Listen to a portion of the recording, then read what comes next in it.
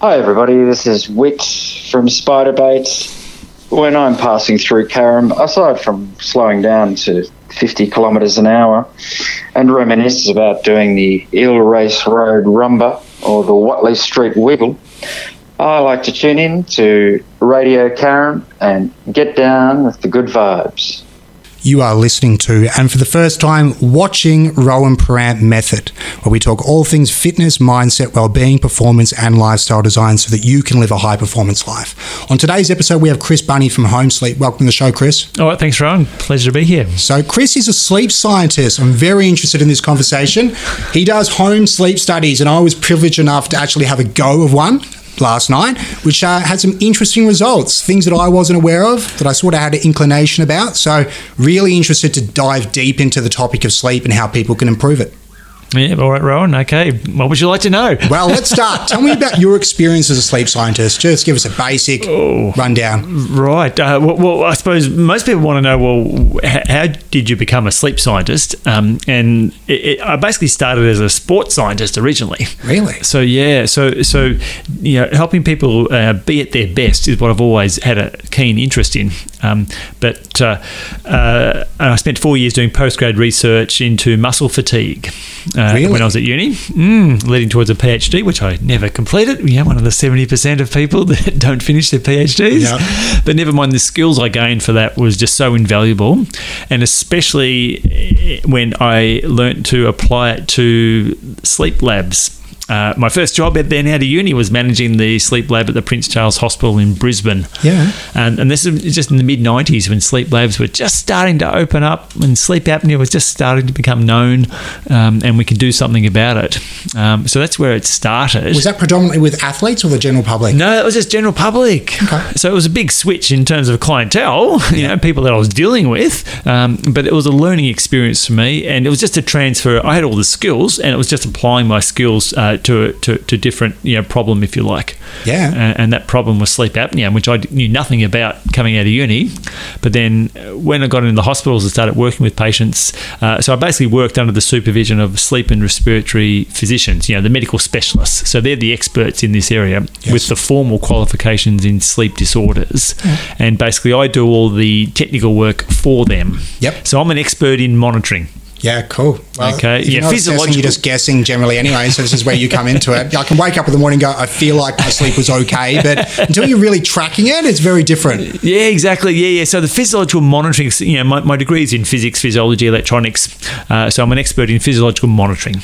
And so the doctors loved me because I had all the technical skills that they didn't have. Yep. And so we were really, you know, I learned very quickly that I was then able to become a really good partner for them. Yeah. And just, you know, in the hospital environment first with just routine clinical patients, and then I was quickly employed by a company that makes all this equipment, and then I travelled the world. Literally, it was literally a dream job, Rowan. Wow. Travelling the world, setting up sleep labs all over the world, and training distributors in lots of different countries, and working with the key opinion leaders around the world in the late 90s. Like, you know, the key doctors and researchers that were just, you know, evolving this sleep disorder space so quickly at that time. So that was like the startup phase, if you like, of the whole sleep disorder industry. And it was great to be, it was a privilege to be involved with these key opinion leaders right from the word go. What's changed over that time, considering when you first started out, we first had the machine, people were first talking about sleep apnea and actually ways to improve it compared to now? Because I know with most things, whether it's nutrition, breath work, cold water therapy, all these things with scientific data, we have a better understanding of the mechanisms and things that are involved. What's changed in your experience? Yeah, look, I mean, there's lots of things that have changed. Probably, I suppose, the most important one is really how good CPAP machines are for treating snoring and sleep apnea. Yeah. That's probably the most important. So the actual, you know, and that's the main treatment therapy for snoring and sleep apnea. You know, back then, you know, several decades ago, they were quite noisy and uncomfortable to use, and only the most severe patients and highly motivated patients that had the most to gain really persisted with using them. Okay. But nowadays, because they're so small and light and, you know, comfortable to use, it's like, well, anyone can use them really. But the benefit has to outweigh the hassle of trying to use them. Yeah, of course. But even people with very mild sleep apnea can, or just benign snoring can benefit greatly from using them. I'm sure their partners would with the snoring as well. Yeah, true. Yes. So the question is, basically, why do we sleep? Why is it important? Why do we sleep? Look, it's a very good question, but the answer is actually pretty simple. The main thing I say about it is that sleep is supposed to make us feel good every morning. Okay, as simple as that, Rowan. Now, I think that's actually not common. Because I know a lot of people don't wake up in the morning feeling good. Exactly. Yeah. So, I mean, do you remember, when you were a child and you used to wake up? Did you full of beans, full of energy, could run around everywhere? Yeah. That's it. So we can actually experience that later in life? Yes, Rowan. Yeah. So, I call it sort of, it's the Benjamin Button principle here. Yeah. We want to try and reverse our aging process, if you like, and go back to our childhood experiences as much as we can. Bring out that inner child, as a lot of people say. Yep, that would definitely be a dream. Yes. Yeah. And this is something that can be done. Yeah. So we want people to wake up feeling good, because the way I look at it is, when you do that, sleep then becomes the most powerful antidepressant you can give yourself as an adult. It is so important, because we often many people start perhaps not feeling so good in adult lives once they've had a few traumas or things go wrong. Yep. And then it's very normal for a lot of people to be just walking around basically depressed. Yeah. It's a bit like being overweight. It's normal to be overweight. People have normalized being unhappy all the time and waking up feeling like crap. It's considered normal. Like every man and his dog feels that way, so we just accept it as a part of life. That's it, Rowan. That's it. Spot on. That's right. So my quest has become to actually reverse that. Reach out to people for a start and let them know that you don't have to accept that. Yeah. And so my job as a scientist is to do it all with data. Yeah. To make sure it's all evidence-based, data-driven. Fantastic. So that we don't just promote snake oil solutions, whatever, because there's a lot of stuff on the internet to fix snoring and sleep problems. I've heard of many things, and a lot of people's ideas are anecdotal at best. Yes. It's not based on data, and measuring things is completely different. Even in the fitness industry, when you're tracking progress and you can actually show that this is where we've had improvements, this is where we're being held back, and you can problem solve. So that's why I found it fascinating to explore this and actually look at sleep, have that deep dive into it. What are the common problems people face when it comes to sleep?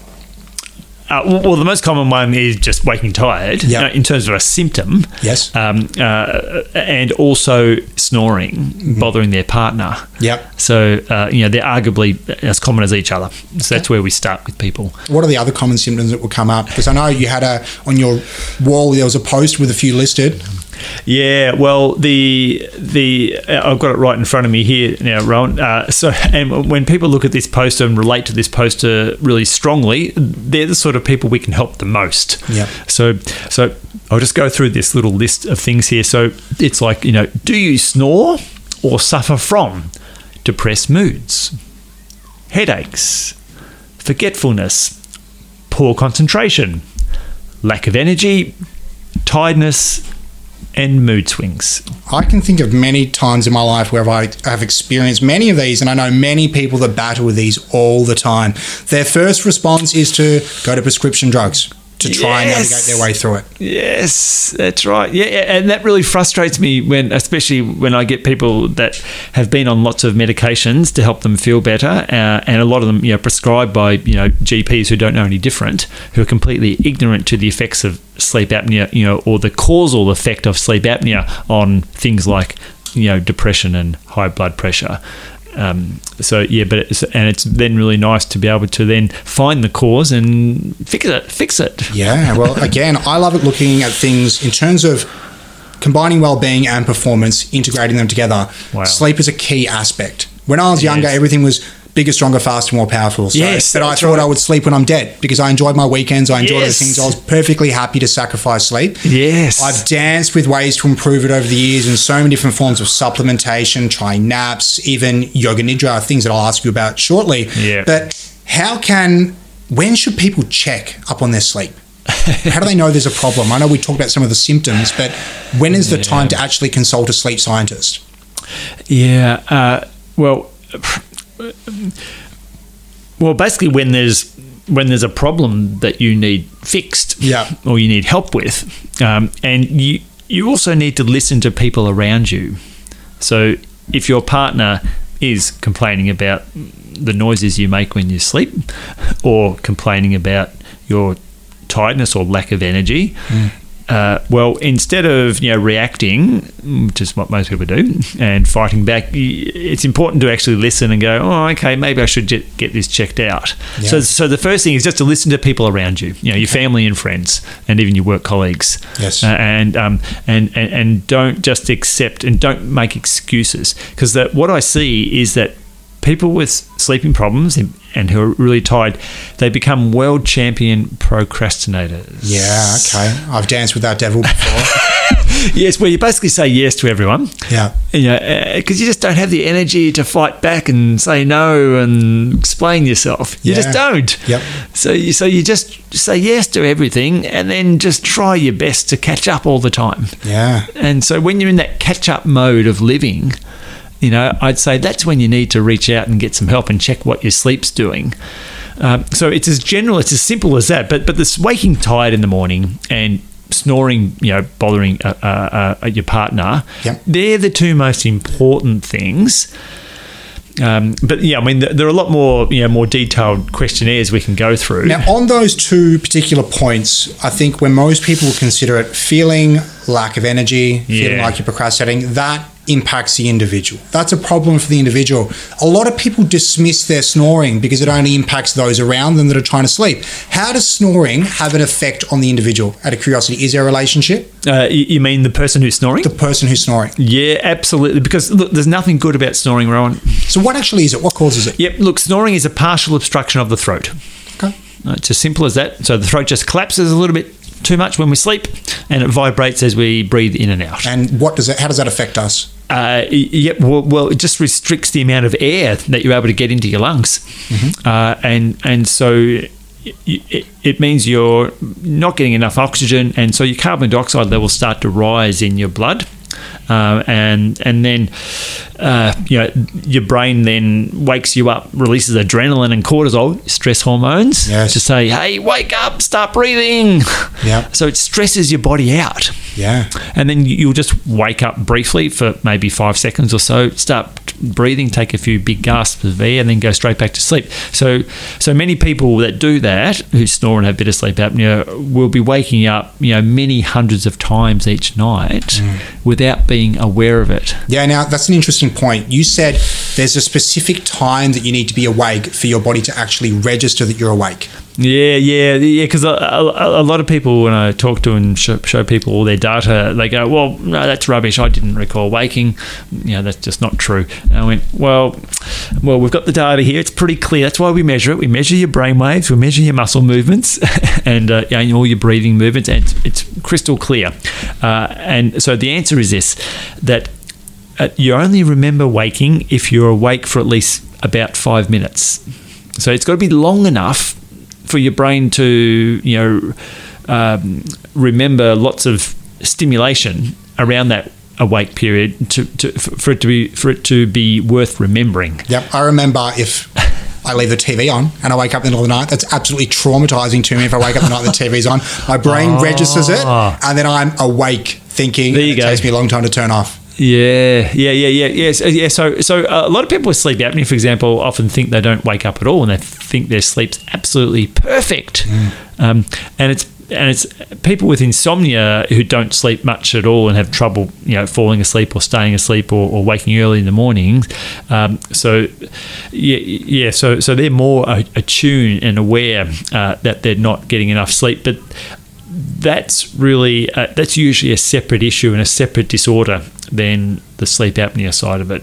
Okay. So how many people are walking around, men and women, with sleep apnea? Yeah, look, about half of all men and a quarter of all women. Wow. Does that change with age, or is it pretty consistent? Good question. It peaks roughly in that 30 to 60-year-old age group, that middle ages. Yep, fantastic. And what's really interesting is that it tends to, die off a little bit over that age group. And I, pun intended there, because this is only my theory, is that people basically die when they don't get it treated. Really? So it's like So the percentage of people with sleep apnea becomes less in that older age group. Yep. Because they're not around. Because they're just not around. They've had heart attacks in their sleep, or they've had a car accident and killed themselves. So, yeah. Now, to my knowledge, I've been told that there is a bit of a cleaning operation that happens inside the brain when we sleep, and people that suffer from sleep apnea do not go through that process as well as people that don't, and that has some links to Alzheimer's, dementia. Is that correct? Yeah, beautiful, exactly. So there's a lot of research on this going on right now, and we don't really know a lot about it, unfortunately. But yeah, I agree.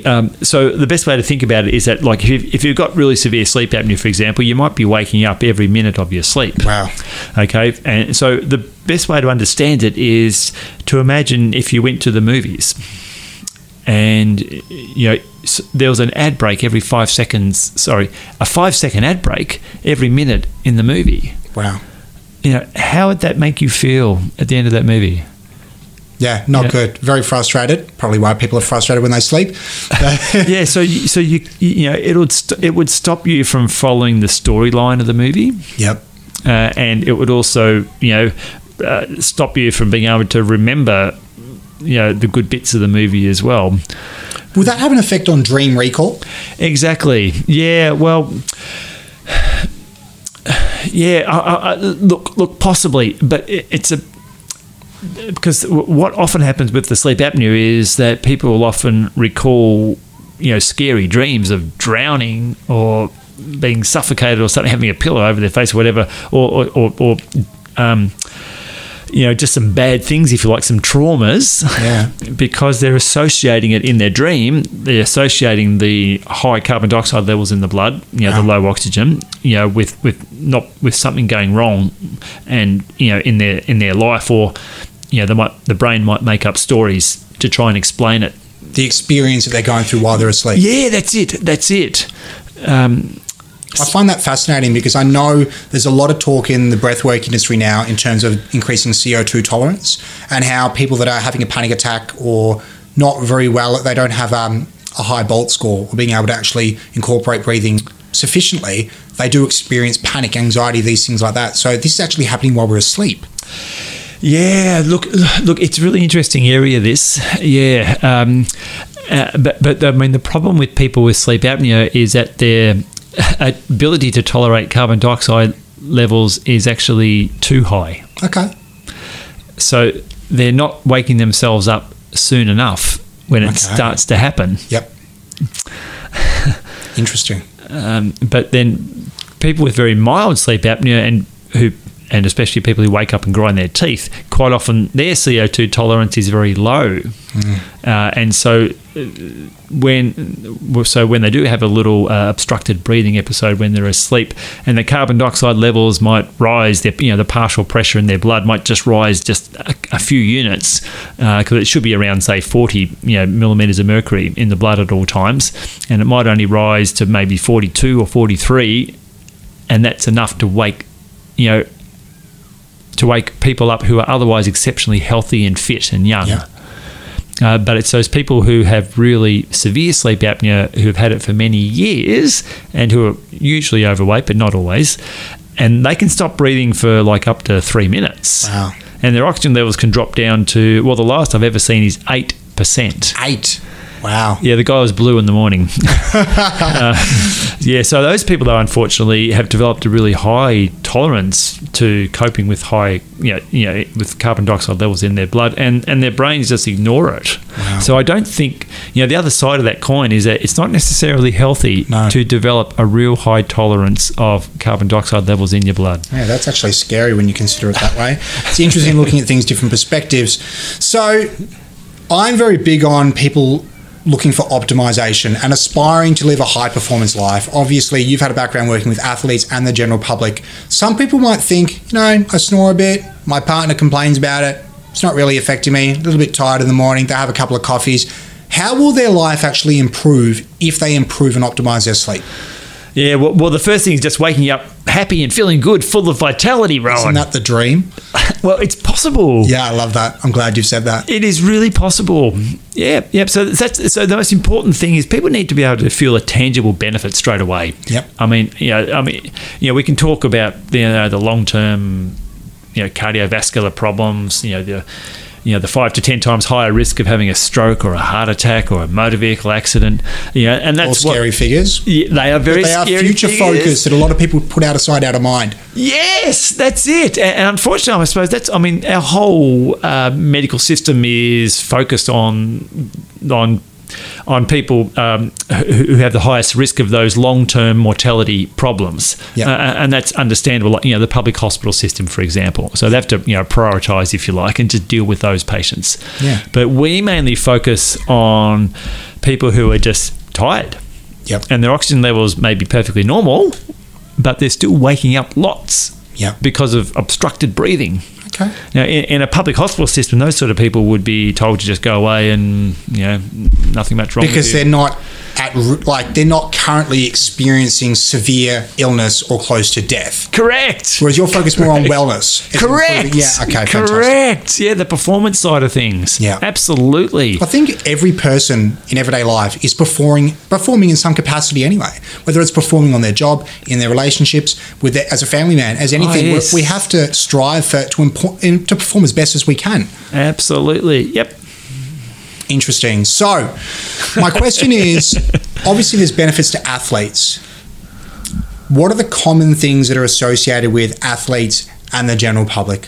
What are some of the common problems? Are they the same? Do they all face these similar sleep issues? Well, extreme fatigue. Yeah, okay. Which comes up a lot, the amount of people that complain about being tired all the time. And it's just a rite of passage that people consider when they turn 30. They just think, I'm just tired now. That's part of my life now. Yes, and they blame it on being married and having kids and, working too hard. Yeah. But, the funny thing is, Rowan, I learned this years ago when I first started, I suppose, but I would often see people coming into like the hospital sleep labs and, they've been retired for a few years, in their 60s and, they're feeling worse. Yeah. When they thought that all they had to do was just retire and then suddenly feel good. But or divorce their wives. Yep. But it didn't happen. Yeah, okay. It's that pipe dream. They're still just unsatisfied with life. So what can people do? Obviously, we're going to talk about the machine that we can utilise. What can people do, just the general public, to improve sleep? Yeah, look. Okay, very good question. And there's lots of tips and tricks, of course. Okay, so there's lots of things. Okay, so but probably the single most important one is to get up at the same time every single day, 7 days a week. I'm glad you raised this. Now, I have a couple of questions to dive deeper into this. So having a sleep schedule or a wake time and sleep time, having it as a regular routine is very important. A lot of people believe that they can wake up early in the morning and they can make up for that sleep on the weekend. Is it possible to catch up on sleep? Yes, Rowan. It is. Okay. It is possible. It's a balancing act. Yep. Yeah, so in the real world, realistically, it's a balancing act that we just need to let people do. Okay. But people need to understand that when they are sleeping in, they're compromising on their vitality. Yeah, by sleeping in on the weekend. Yes. Okay. Despite maybe having a lack of sleep during the week. Correct. Why? Correct. Because they are throwing out their 24-hour circadian rhythms in their body, and that mainly their hormones. Yeah, great. We're going to get into this. This is fascinating. So, out of curiosity, a lot of people are talking now about how exposure to morning sunlight, pretty much brought up by Andrew Huberman, is going to help set the circadian rhythm. And some people are also discussing being exposed to sunsets as well. Is that a good system to apply? Yeah, look, I agree, 100%. Absolutely, there's something special about the start and end of every day. Yeah, absolutely, Rowan. In resetting our circadian rhythms. Yes. Now, how does that impact shift workers or people that do night shift? Okay. All right. You ask the hard questions, don't you? Right. Rightio. All right. I've been known for that. Rightio. Okay. There's nothing good about shift work from a health point of view. Okay. Absolutely nothing.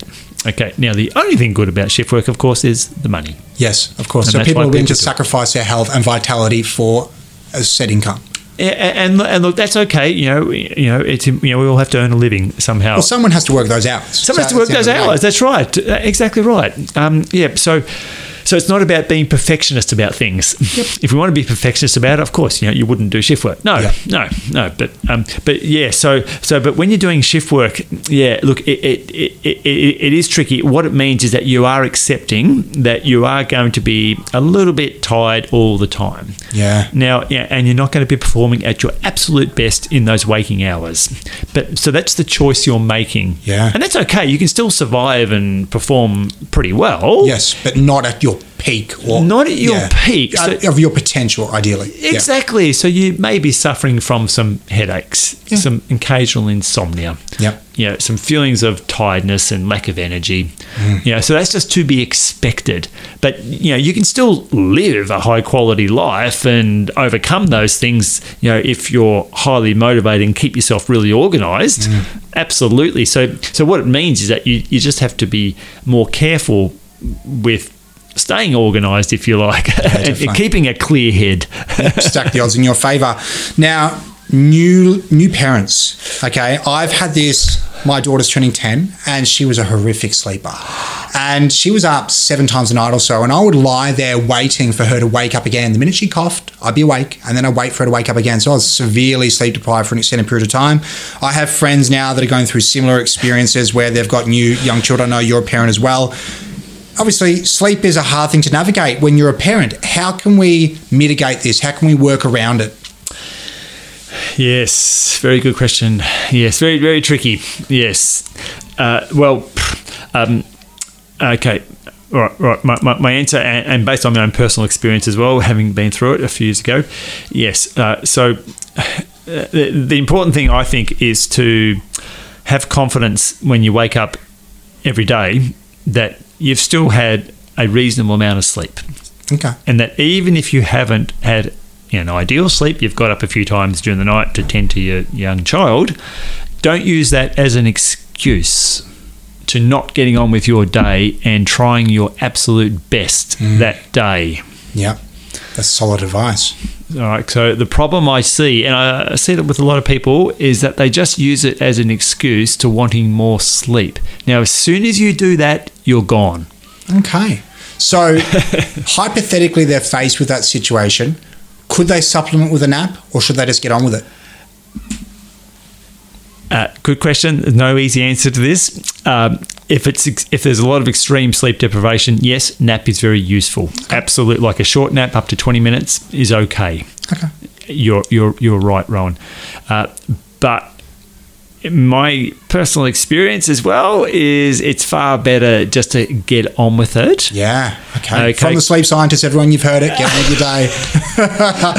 Love it. But most importantly, though, tell yourself that you're just going to go to bed early tonight. Okay, so that's a very interesting thing. A lot of people say, there's a lot of talk of waking up an hour earlier to do a workout or something. There's a lot of things that people want to seize the beginning of the day with a morning ritual, journaling, meditation, whatever it may be. But not many people are prepared to go to bed an hour earlier. People are addicted to Netflix, scrolling through their phone, all these things. Why aren't people prioritizing their sleep? Why don't they think it's important enough? Do they just not know how their life will improve if they're doing it? Look, it's mainly a lack of confidence in the ability of their sleep to make them feel good. Wow. So over time, they just haven't been having the best outcome from their sleep, so they don't actually understand how powerful it can be as a tool to enhance their life. I think a lot of people can relate to that, particularly young people, partying on the weekends, all things studying. People just don't see how important sleep is or how it can impact their life. It's amazing. I never considered that. Yeah, it's really interesting. Nothing more to add intelligent-wise there. But I think that's very vital. So I would love to see more people get confidence in their sleep again. That'd be an amazing thing, because a bit about me, we know I've worked in the health and wellbeing space. I get a lot of people that come to me and they want to do some body composition stuff, and they want to train, and most trainers out there are giving people really strict, high volume, high frequency training programs, low calorie deficits, boosting cortisol levels through the roof already. And I say, how are you sleeping? Or how are you managing your stress? Because if you can't recover from a workout, you can't train that hard. And it's happening when you're sleeping, correct? Yes, Rowan. Yeah, so people get bigger, stronger, faster, more powerful, not in the workout itself, but when they recover during sleep, ideally. Well, you're right, Ron, but it is a combination, of course. And coming from the sports science world, it's all about stress and recovery. Yes. Like we see it out on the running track or the training track. The stress is running as fast as you can for 400 metres, whatever, and repeating that 10 times and giving yourself a 200-metre jog or whatever. Yep. But you can apply the exact same principle to the wake-sleep cycle. Okay. So you can think of wake as being an opportunity to experience lots of different stresses. Yep. Whether it's physical, mental, emotional. Yeah, cool. But bring it on. Yep. Okay? In a healthy, proactive way, of course. Bring it on. You need to expose yourself to lots of stress to give your mind and body something to recover from at night. Yeah, okay, interesting. There's a lot of discussion about hormesis, where people are looking at acute areas of stress, like cold water therapy, these things, intermittent fasting stuff, to elicit a response. Like exercise is a stress. So there's eustress and distress. Everyone demonizes stress all the time. So as you're saying, with sport and things, that's a healthy stress, provided we can adapt to it, which is happening when we sleep. Exactly right, Ron. So people with sleep apnea, I imagine they have one hand tied behind their back when they're trying to recover. Exactly. Cool. Very interesting. Just for everyone, I am suffering from sleep apnea. Won't go into the details, but it's something that I'll explore. So I'm hoping to optimize my performance to improve and become even better at what I already do. So I find this absolutely fascinating. So obviously, there's a lot of benefits to sleep. A lot of people do not understand how their life can actually be improved by sleep. Can you learn to be a good sleeper? Yes, absolutely. Anyone can retrain themselves to sleep properly. Okay. Is that something you have to practice during the day, or is it a nighttime ritual? No, it starts from the moment you wake up from the previous day. Yeah. How so? If you've slept in the previous day, your ability to fall asleep the next night is much less. Okay. Is that because you meant there's a set wake time, or? Well, because you've had more rest than what you normally get. Yep. And so your body needs to be awake more than normal. And so, because we, as humans, we have a natural tendency to sort of run on a 25-hour cycle. Yeah. Can you just explain why 25-hour? Look, it's purely just an observation being made when researchers over the years have studied people in a dark environment, like living in a cave, for example, with no exposure to outdoor sunlight over many days.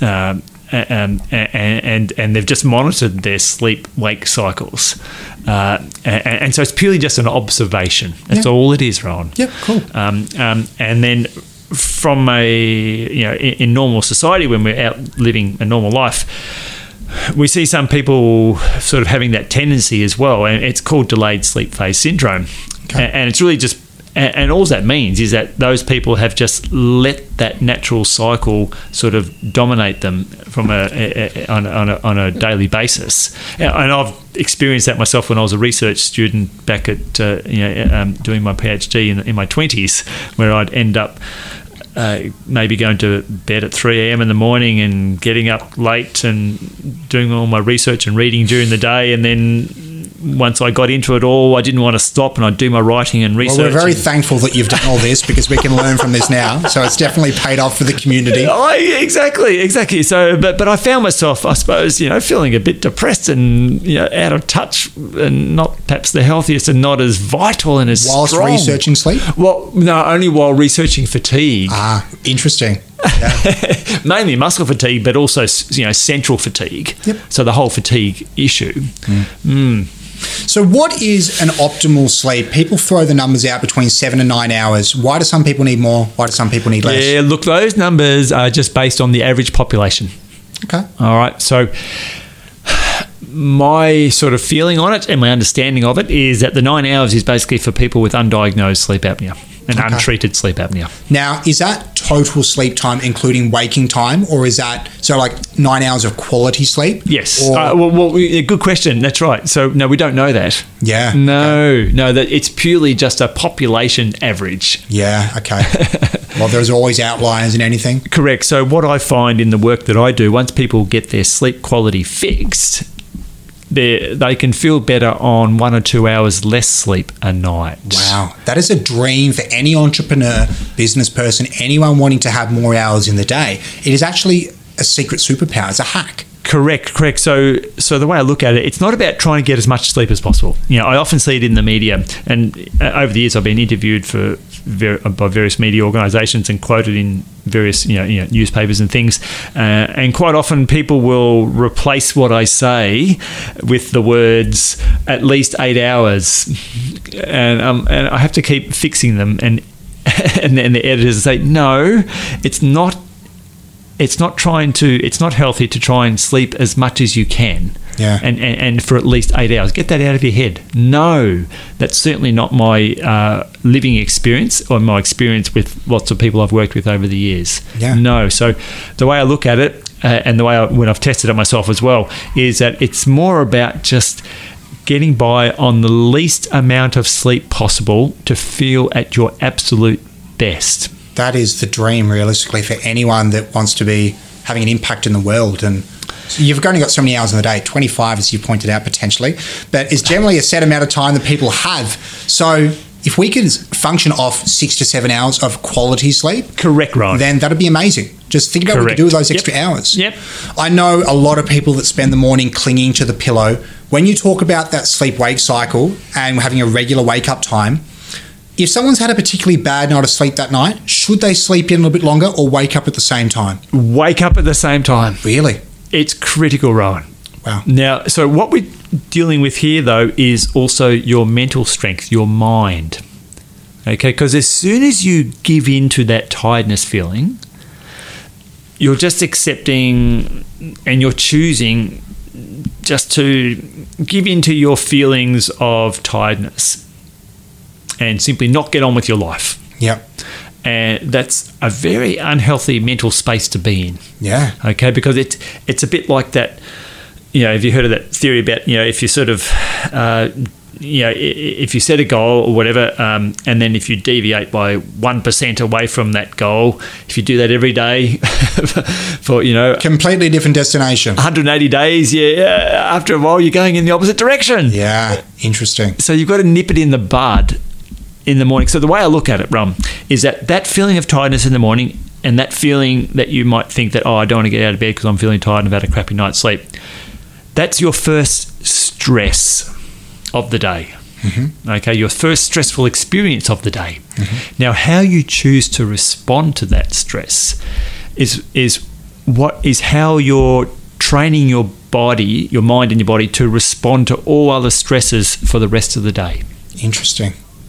I've had conversations with people where when people want to work with me now, I tend to say, can you do 7 days of cold showers? My reason being is they're getting uncomfortable. They're exposing themselves to something that is uncomfortable, that is never fun. You feel great after it, but it's always hard getting in. It's only 3 minutes and they have to have a shower anyway. So if they do it for 7 days, then I know that they're in a good position to be able to implement particular changes to their diet, to exercise, try meditation, any lifestyle changes that we want to incorporate.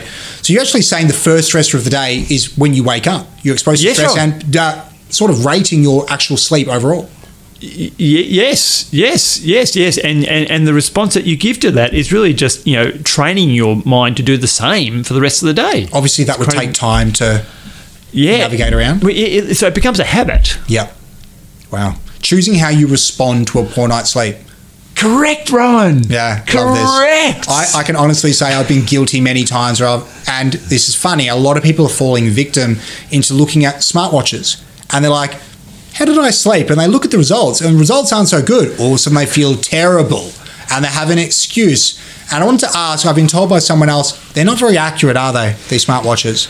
Yeah, look, compared to a sleep study. Look. I mean, they're fantastic screening devices for identifying if there's a sleeping problem there. Yep, that's how I initially wanted to look at it. I noticed that I was waking up throughout the night, and it led me to dive deeper and explore this. Yeah, exactly, Rowan. Yeah, and you've done the right thing there. Yeah. So they're really accurate with measuring movement. Yep. So if you're moving too much when you sleep, it's often described as like a fragmentation index or a wakefulness index or something like that. Yep. Well, you should pay attention to that. Is that an indication of sleep apnea? Usually, yes, but not necessarily. Yeah. It could also be an indication of periodic limb movement disorder, which happens when you twitch your legs and arms every 20 or 30 seconds during the night. Wow, there's so many things that actually happen while you're asleep, and most of us have no clue. It's very interesting. Just our partners suffer the fate of listening to us if we're a snorer. But again, it's impacting everyone's everyday life because most people I know are tired. Everyone's complaining of tired. Even me, that's very health conscious. I've always had issues with being fatigued, and it comes down to simple things. Is there a time and a place for supplementation? People talk about melatonin, GABA, glycine, magnesium. There's so many different options. What's another one? There's sleep remedies. There's ashwagandha to lower cortisol levels. Is that a Band-Aid fix compared to addressing the actual problem? In short, yes, Rowan. Yes. But can they help? Of course they can help a little bit. Yeah, okay. So it's like the tip of the iceberg. Correct. So yes, that's right. A lot of people reach out for those sort of things and spend a lot of time and money on those sort of things, and basically it doesn't really make much significant difference. Yeah. Exactly right. But out of all those, probably the one that I think is the most useful is melatonin. Yeah. I've heard from some people that a lot of the dosages that you get are too high compared to the melatonin that you would actually naturally in the body. And it can cause issues because it's a hormone. Yeah, correct. Yeah, so the homeopathic way to look at that is that we shouldn't be taking those sort of things into our body because it's just giving a message to the body to stop releasing those sort of things. So it doesn't encourage the body to release those things in a healthy way. Yeah. Yeah, so I understand that. The but is, I say, especially for something like melatonin, is that it is natural. There's no known negative side effects. Mm-hmm.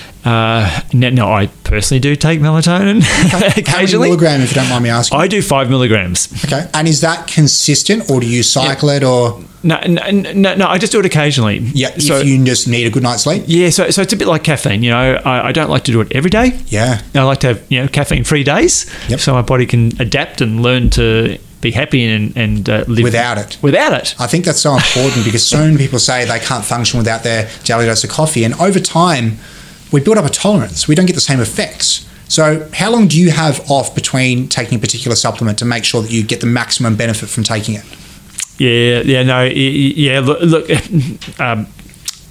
Look, it can just be a few days. Okay, cool. But I know with supplements, of course, it's generally considered a few months. Yeah, but that's for people that are taking it periodically, every day for an extended period of time. Yeah. Interesting. I'm happy to hear that. I know a lot of people that experiment with melatonin. So can you explain the relationship between coffee timing, how it impacts sleep? Yeah, look, that's a big one. Okay. Yep. So my attitude to coffee and things like caffeine stimulants, any stimulant actually, is that it's okay, but it shouldn't be the first thing you do when you wake up. I've heard delaying it for 90 minutes to 2 hours. Perfect, Roland. Yep. Oh, wow. Yes. Now, correct me if I'm wrong, is to allow the natural increase of cortisol in the morning? Yes. Yeah? Okay. A lot of people are talking about this at the moment. It's great. It's great. When is too late to have coffee? Because I know it's got a bit of a, afterlife. Yeah, look, that's right. A half time of about 8 hours or something, 6 to 8 hours. Yep. But it's a 50-50 thing. About half of people are sensitive to it, half of people are not. Yep, so it's a very definitely sensitive individual thing. I'm extremely sensitive as well, to the point where a few years ago I remember having a coffee flavoured ice cream Magnum brought out at one point, I think, and I ate it about 3 o'clock in the afternoon. I thought, this is nice. Yeah. I love the taste of coffee, but I'm not a coffee drinker. I couldn't sleep till about 3 o'clock in the morning. Yeah, I've fallen victim to that as well. I've just had social coffees when I'm out before people buy a coffee. You have one and I'm up all night. So I've learnt 1 coffee per day, now delayed for approximately 90 minutes after waking up. I have a question. A lot of people say caffeine doesn't affect me. They just think they can have multiple coffees throughout the day and they sleep fine. They can fall asleep after a coffee. Is it having an effect on their sleep? For those sort of people, it's probably good for them. Really? Yes. Now, those people have probably got very severe sleep apnea. Ah, okay. Interesting. So for those people, they actually need the stimulation of the coffee to perform at their best during the day. Okay. And to avoid depression. Because they're not recovering while they're asleep. Yes. And they can. It doesn't really affect them much because their drive to sleep is so high that, they can sleep anywhere, anytime with anything on them or any chemical in them. Doesn't really make any difference. So some people actually think it's a good thing that they're a good sleeper, but they are so sleep deprived that despite the amount of caffeine they've got in their body, they will just crash. Correct. No, you're right, Ron. That's spot on. That's right. So those people are likely to have extreme, very severe sleep apnea. Wow. That's right. That's a really important symptom. I can think of at least 10 people off the top of my head that go through this. A lot of people, yeah. Okay. Yes, we need to talk to them. Okay. Yeah, definitely we do. Just to show them there is another way to have an optimal life. There is help out there. If you're watching, there is help out there. So there is another way that you can live your life. But my other question is alcohol. A lot of people say, they fall asleep when they have a drink at night. It takes off the nerves. They have a good sleep. They think it actually improves their quality of sleep. How does it impact sleep? Yeah, look, I occasionally do that myself as well. Okay, good. Look, it can help you relax and get to sleep. Absolutely. Yep. One or two drinks. Sure. But the problem is when it becomes like a binge drink, if you like. If there's so much alcohol in your system that it makes your liver work really hard for many, many hours during the night to try and get rid of it. Because basically, alcohol is a poison. Let's be honest about it. Yep.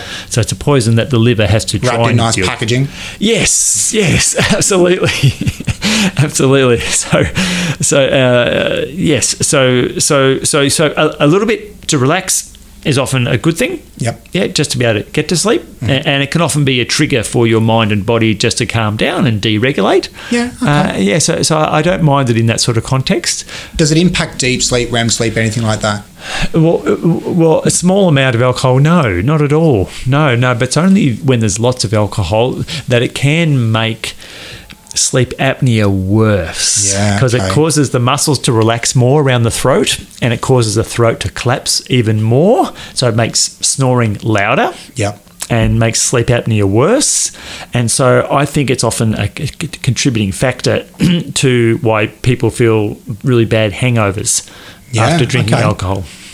Very interesting point, because I think everyone's experienced that at some point in their life. It just comes synonymous with drinking alcohol. You just give up the next couple of days. It's just something that people go through. Personally, I don't drink anymore just because I got too many things to do. I can't afford to have a hangover. Exactly. I've got too many things to do. I just don't have time for it. Hormones. How does sleep impact hormones? And I know cortisol is one that actually relates to sleep quality. How does it impact things like testosterone, other things like that for athletes and just general public? Very good question. Look, I'm no endocrinologist, so I've only got just a very general basic understanding of the just hormone levels. Your basic understanding then? Yes. Yeah. So the problem is with stress hormones when they're released is that it often suppresses the release of other hormones. Yep. Full stop. Yep. And so when we're asleep, we don't want to be releasing cortisol and adrenaline because that just stops the release of growth hormone and melatonin in particular. Yep. And maybe testosterone. I've heard they've got an inverse relationship. Yes, exactly right. So a lot of people will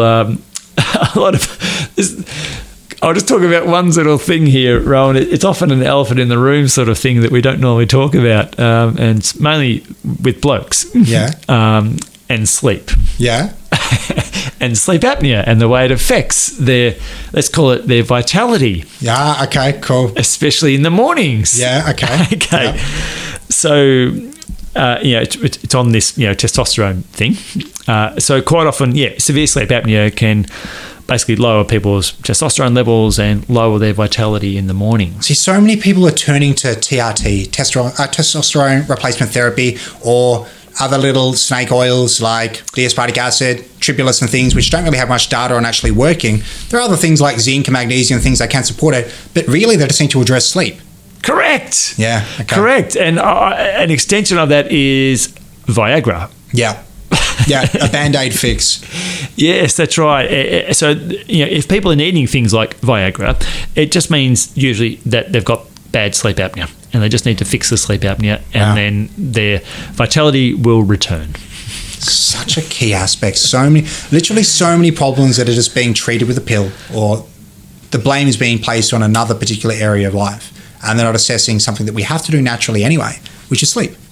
Yeah, that's it. Very interesting. I'm finding this absolutely fascinating. So, leads me to think, in terms of prioritizing sleep, I know a lot of people that say they're a night owl.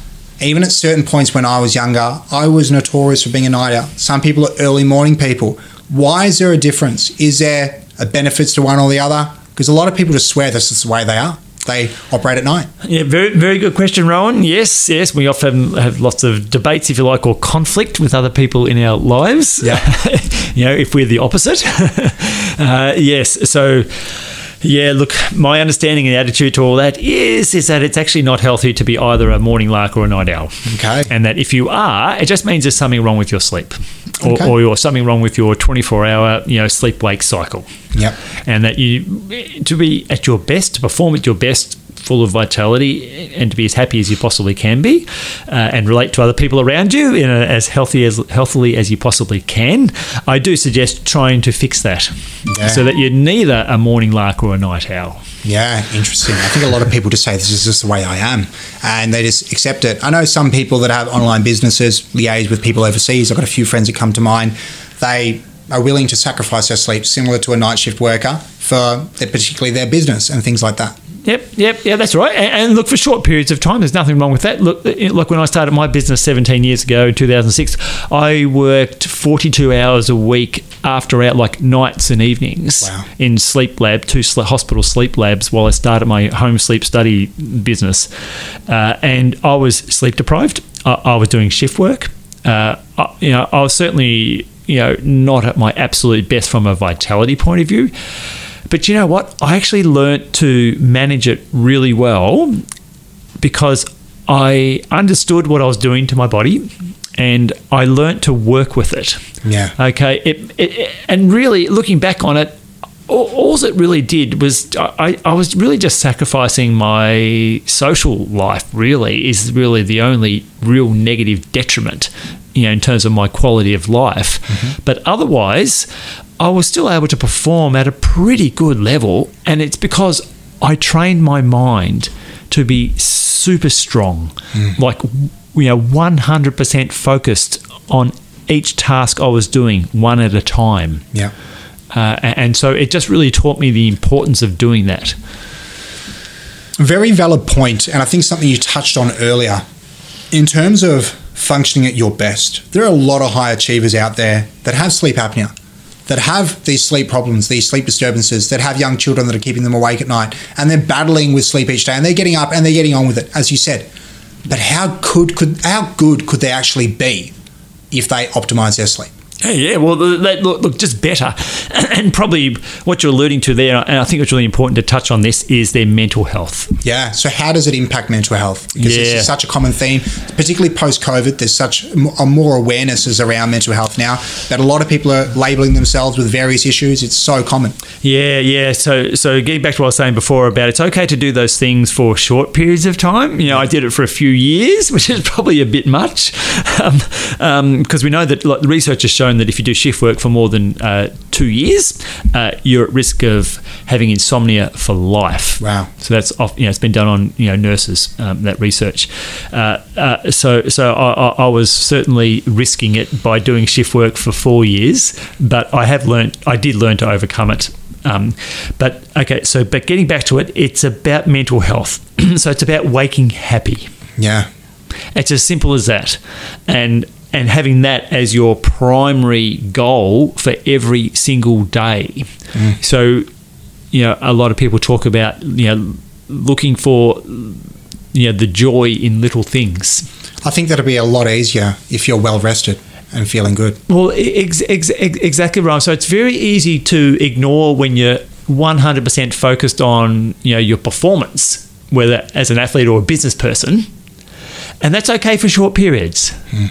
But it really shouldn't go on for too long, because you're just at risk. Basically, you're basically on a pathway to depression. Yeah, which is so common. I learned from personal experience. I was very heavily focused on performance most of my life, particularly in the combat sports industry.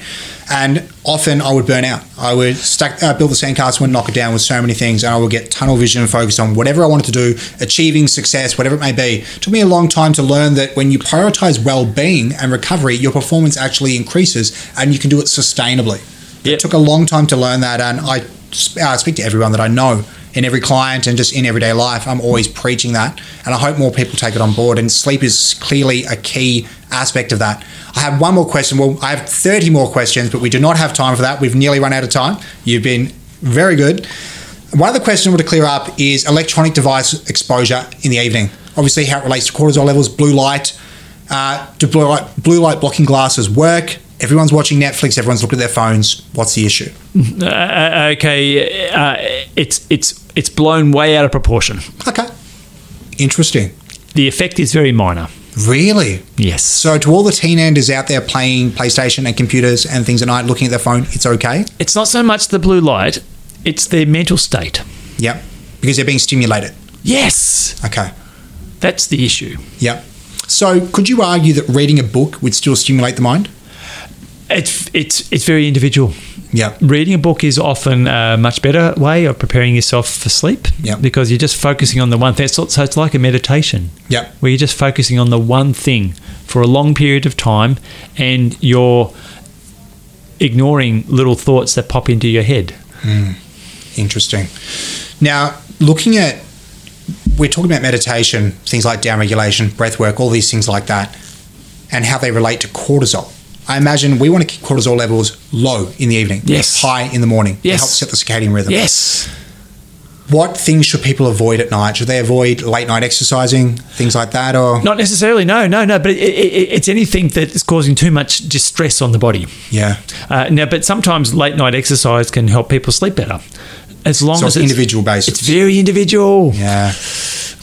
I love the personalised approach. That's where coaches come in, specialists like yourself, all these things, because everyone is unique and there's so many different methods. The concepts are generally few, but there's so much confusion because there are people that from one extreme, the opposite, they preach similar benefits. Yeah. So getting back to that, it's like, we tend to sit down way too much as a society. Yeah. And so quite often, one of the main aims of being awake every day is just simply to get tired to be able to sleep properly the next night. Yeah. And wake up happy. Yeah, and to wake happy. And so if you've been sitting down too much a day during the day, driving around or working in the office, it's you're not going to be tired enough to sleep. So it's more important. So you always got to ask yourself, what's more important? So it's usually more important to be able to exercise at night, to tire your body out, your mind and your body. So that you want to go to sleep. Excellent. Chris, I have to cut you off. You've been a wealth of knowledge. I really loved our conversation. I learned a lot. I would love to have you back again in the future. Now, for anyone that wants assistance, obviously you're Melbourne-based. How do people find you? Just look up our website, homesleep.com.au, and we look after people all over Australia. And you are all over Australia, not just Melbourne-based? Yes. And you visit people at their home? Yes, we do. Yes. So previously, a lot of people have said they've done sleep studies in a clinic or in a lab. You can actually come to their home. I can personally attest to this. He came to my home, rigged me up to a machine, told me what was happening. I went to bed. It was okay. And then we discussed the results. So anyone thinking about it, looking into your sleep, I highly recommend that you do. Yep, that's it, right. And we do have a telephone number here. It's 0399085800, and we can post out equipment to people all over Australia. Fantastic. Chris, thank you very much for your help. Loved it. Thanks, I'm looking forward to having you back.